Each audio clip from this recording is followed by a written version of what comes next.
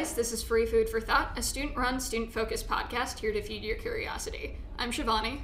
And I'm Kate, and we are very excited to have Michael Shear joining us here today. Michael Shear's CMC class of 1990 is the White House correspondent for the New York Times Washington Bureau, where he has worked for the last 6 years. In this role, he also covered the 2012 presidential campaign.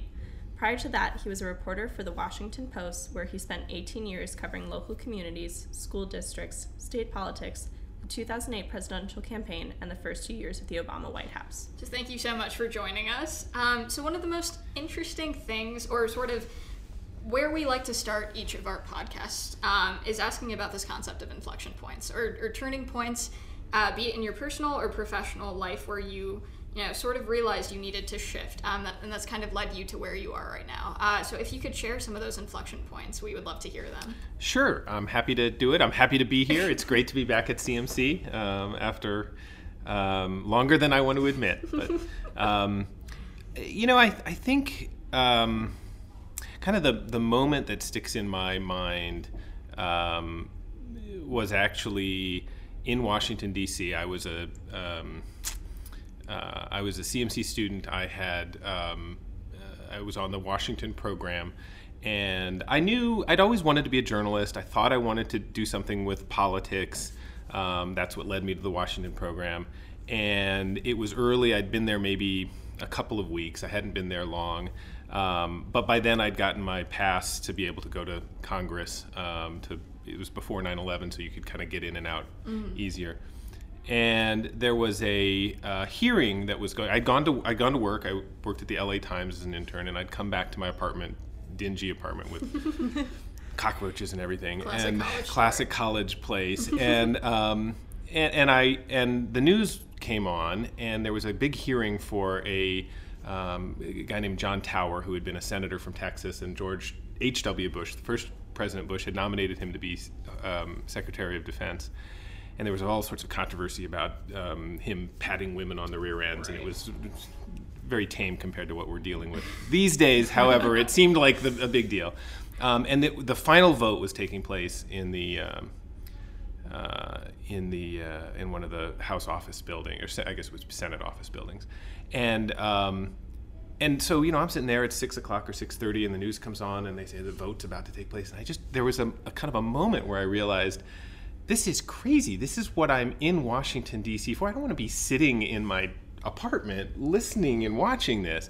I put on my clothes again, and I ran down the metro and went to the office building and up in the elevator and literally at the time you could do this, probably couldn't do it anymore, walked into the hearing room as it was about to start, and Melissa Healy, the LA Times Pentagon correspondent, was sitting in the press section. She waved me over, said, come here. And I sat there for the next 2 hours, notebook in hand, writing down. I'd only been there a couple weeks. And as soon as the hearing ended, it probably went on several hours, and the gavel slammed down, and Tower had been rejected or voted against by the committee, which was a huge deal. It was a rejection of a cabinet nominee, and Melissa looked at me and she said, "You get Kennedy, I'll get so-and-so." I can't remember who it was. And there I was, like, racing after Ted Kennedy, the Lion of the Senate. He always had this shirt that was buttoned way tight, and his big red face, and he's not intimidating at all. And there's crush of reporters sticking their microphones and their whatever around him, and it's probably midnight, or it's late. I remember it being really late. And I, then went back and helped file quotes for the story and the like. And I just remember getting home, in the middle of the night, and back to this grungy apartment, and thinking, this is exactly what I want to do the rest of my life. I mean, it was sort of the clarifying moment. Not that I hadn't probably always had that in mind before, but that was like the clarifying moment where I said that there's this sort of amazing opportunity when you're a reporter to be present at the most amazing moments. Absolutely. Where things are happening that the rest of the world just gets to watch, right, and you get to be part of. And that was kind of one of those moments for me.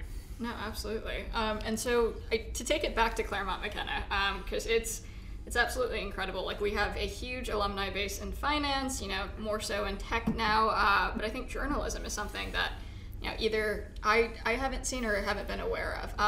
And it was until recently where at least during my time at CMC, that we started offering journalism classes. And so what activities or sort of what organizations on campus really sort of honed your interest in journalism and pursuing it? Well, it was one of those, I had fights during the time that I was here. I actually transferred. I was a freshman at University of California, Irvine, and didn't like that so much and came here my sophomore year. I knew I wanted to do journalism. I'd done it in high school. And at the time that I was here, Jack Stark was president. Right. And he and I got along famously, except when we were fighting over this topic, because I was insistent. There was no journalism class. There was no way to get a journalism minor. Right. To my knowledge, I'm the only one that ever actually got a journalism minor because I made it up. Like, I took every class that had the word media in it. But I fought with President Stark over and over again, and he would say, well, that's not a real academic class, that's a vocation, which didn't make any sense to me, because it seemed to me like the kinds of the ways that you could teach journalism meant that you could talk about politics, you could talk about history, you could talk about international relations, Absolutely. You could talk about writing, you could teach it as a writing course or a course in any of these other topics. And in the end, it worked out for me okay. I ended up sort of marrying up my interests in politics and government and journalism and writing and media. And every semester it seemed like there was some class that touched on that somewhere. I did a couple of independent study classes as well. But I'm glad to see I was going through the course schedule the other day here, and it looks like there's a class on international journalism. We have an incredible he doesn't let us call him professor, Terrell Jones, Right. who AP and Reuters it was spent 30 years between those two organizations. Right. I took the class last semester. Oh, that's good. Yeah, no, So I mean, good. and I think, and I think somebody said that he's doing another class, a different Right. sort of adjunct class on that as well next year. So, I hope, I really, especially in this day and age where the media landscape is changing so dramatically and so dynamically, it's not the same, kind of more old-fashioned thing that it was once, where you sort of started and you covered city council and you maybe covered the Right. cops beat and whatever. Like, it's if you're a CMC student and you're interested in leadership and you're interested in politics and being in Washington, so much of what happens in Washington happens in the context of a media story as well. And so I would think a school like CMC would be wise to kind of plug into that and Absolutely. plug into that. Everything that's going on with media and the revolution and the death of print and all Right, of that, media. which we could talk about. Which But is that a valid claim, the death of print media? Because there was not sure if you watch Stephen Colbert, or not Stephen Colbert, sorry, John Oliver, who did a yes, he did one. interesting Oh yes, I segment. know. Yeah. I've seen that one. It's really true. It Okay. is. I mean, it is. We are really struggling, and the papers that have had the most trouble have been the mid-sized daily newspapers, of which there are just dwindling numbers. Right. And those are the papers that used to produce enormously good journalism, much of it not for a national or international audience, but for their local or state audience. They were the places that held your local city council member or your governor or your mayor or your sheriff, held those people to account and did really serious journalism about what those folks did, and those papers are all but dead, and the national papers are struggling to figure out how to make money. I mean, the truth is that doing what the New York Times or the Washington Post does on a daily basis costs an enormous amount of money. I like to surprise people when I travel with the president on Air Force One and we go around the world.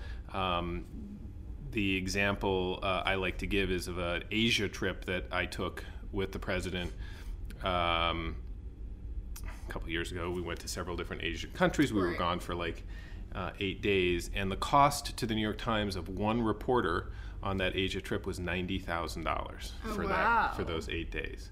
And that's just a tiny sliver. That's 1 week of covering the president, Yeah. and that doesn't begin to kind of give you a sense of what covering war is like, and the security arrangements that have to be taken, or covering campaigns and the enormous amount of travel and the like. And so, it all takes money. And if we're not going to make money the traditional way we used to with advertisements, then we have to figure out some way to do it. And the New York Times has taken one approach by trying to get folks to sign up for digital subscriptions for our website, and that's working to some extent. It hasn't replaced the rest of the revenue. And the Washington Post has taken a totally different approach, which is much more click-driven and, trying to get millions and millions of clicks on stories. And so that has sort of shifted them in a particular direction. And who knows what's going to ultimately work, but it's definitely something to be concerned about. And I think, as an old-fashioned journalist who got into this mainly to hold people to account and to kind of do what I saw as a vital part of our kind of democratic process, it's a little unnerving that so much of that journalism is in danger of going away. Drawing on that, you said a lot of the mid-sized newspapers are really struggling to keep their ground and be able to hold on. Are they being able to convert to a more digital-centric media sphere to keep people in the local communities held accountable, or is that not really happening, in your opinion? It's really not. I mean, the problem is that for a mid-sized paper whose coverage is going to be really of interest only to the people in that region, the base of people isn't large enough to generate the number of views online that give you the kind of like numbers to then make some money, right? So the papers that are at least beginning to successfully do this are the papers that have a scale and an audience that can be global, right? The New York Times writes stories that are of interest across the globe. We do investigations that are not limited. They're not stories about New York City. They're stories that happen everywhere and that are of interest everywhere. And so once you have a potential audience of billions of people, you can begin to have a scale that lets you figure out, even if every click is only worth, a fraction of a penny, if you sort of assemble them all together, you can do it, or you can get subscriptions that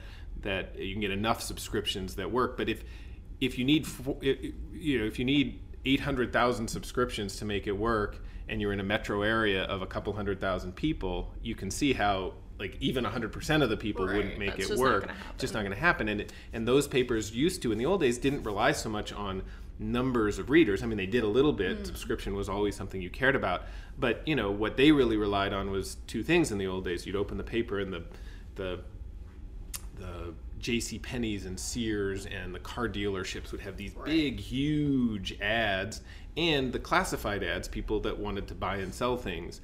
The classified ad section used to be, pages and pages and pages thick, and of course now there's eBay and there's Craigslist, and all of that has gone away. So ultimately, I think it's very difficult to see how a local paper makes it work, and some of them have tried different things, and they've gotten bought up by bigger companies, and sometimes that can help, but it's a struggle. Yeah, no, absolutely. And so sort of moving forward from the kind of evolution of media and technology, you mentioned something in sort of our conversation before, where you, at your time here at Claremont McKenna, assumed the Forum newspaper that we have on campus and became editor of it, and sort of tried to do your own evolution with that paper. Can you speak more to that? Sure. I'm actually really happy to know that it's back, and it's an online publication, but it's thriving, and apparently we've had incredible editors. So I think all the credit goes to them. Yeah, no, I think that's great. When I got here in the late 80s, it was really struggling. This was hard to believe, listeners, but this was before cell phones and before the internet and before email and before a lot of things. Right. So it was a printed, broadsheet newspaper that was really struggling. It's difficult with, a college is a place where you have lots of high turnover. People are obviously leaving after 4 years, and so the paper didn't have much staff, and the paper didn't have much. There weren't procedures and policies written down that would you would expect in any organization, but particularly something that has to produce on a regular basis. Right.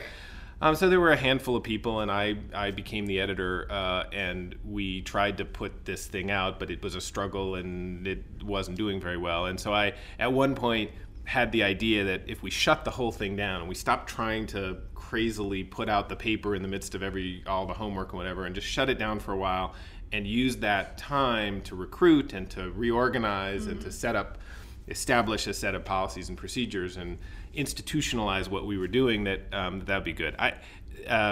Who knows whether that ultimately would have worked, because I never did it, because I ended up fighting with my good friend Steve Bullock, who was then the president of the student body. He's, of course, gone on to have this incredibly successful career back home.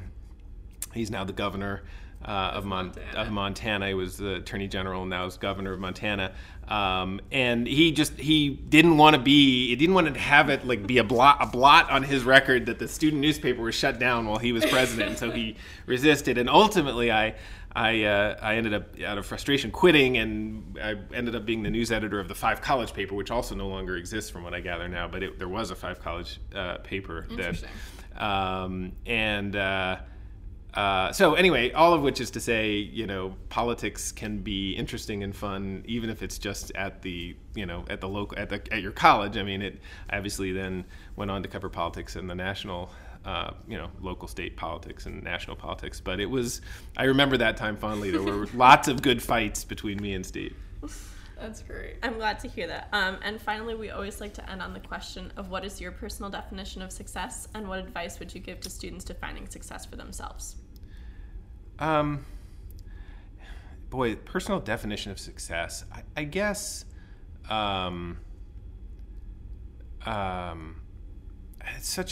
that's really hard to define, right? Because everybody defines it differently. For me, I guess I'll offer two observations about sort of how I got to where I am and the sort of pluses and minuses of that. I think when I look back on my career, and when I was in high school and I worked on my high school newspaper, and people would ask me what I wanted to do with my life, and I mean, it was clear I wanted to cover the White House and cover the president for the New York Times. That was all I wanted. And there were plenty of times that I didn't think that I would get there, and plenty of times that it seemed like the path went, kind of in different directions. But I think the advantage of the way I approached the rest of my life from that point forward was that I approached it in an incredibly directed way. Right. That, wherever I went, I came, when I was in high school, I did internships every summer at various, newspapers in my local area. When I came to Claremont, I worked at the Forum, and then I worked at the Five College paper, and I took every media class. And when I went to graduate school at the Kennedy School of Government, I worked at the Shorenstein Center for the Press and Public Policy, and I was a teaching assistant. I was sort of like every step of the way. I kind of had this goal in mind, and went to the Washington Post, and along the way, had a million different jobs covering all sorts of different things, but always with the idea that I was building towards covering national politics, and ultimately it worked out. So when I tell my kids, my son is 17, my daughter's 14, we have these conversations about sort of how to, how they want to get ahead in life. I talk to them with some pride about that approach. Absolutely. But I also am somewhat mindful of what I missed out on, which was the serendipity of the way other people approach the same things, right? And so what I try to tell my kids is that when I look back, I'm glad that I had that sense of direction, but I also wish that I had taken time to be a little less focused and a little bit more willing to try different things. I think in the end, knowing my personality, I would have always still ended up kind of on that same path. But there is value, I recognize, to letting yourself take that art history class that doesn't have anything to do with what you want to do, or to spend a summer, not doing a journalism internship, but, hiking through the Andes or whatever. Absolutely. And I think, and so anyway, I guess my argument to people when I talk to them now about careers is just to try to figure out how to meld both of those ideas.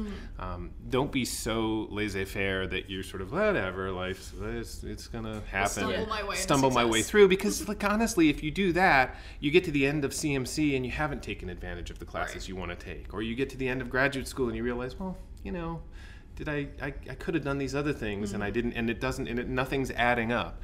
But at the same time, give yourself the opportunity to step off of that path sometimes, because I think in the end, even if ultimately you get to where you want to get, you want to have those experiences that are kind of different. No, absolutely. I think that was sort of the largest thing that I've grappled with, is balancing the specialization and the generalist, where I had that midlife college crisis where it was like, have I been too much of a generalist? So I think CMC, my sense is, I obviously haven't been a student here for a long time, my sense is that CMC will nurture the directedness part, right? Because that's the culture of the place and the mindset of the students and of the faculty and of the everybody else. If you come to CMC, you don't have to worry about that part. That'll what you have to sort of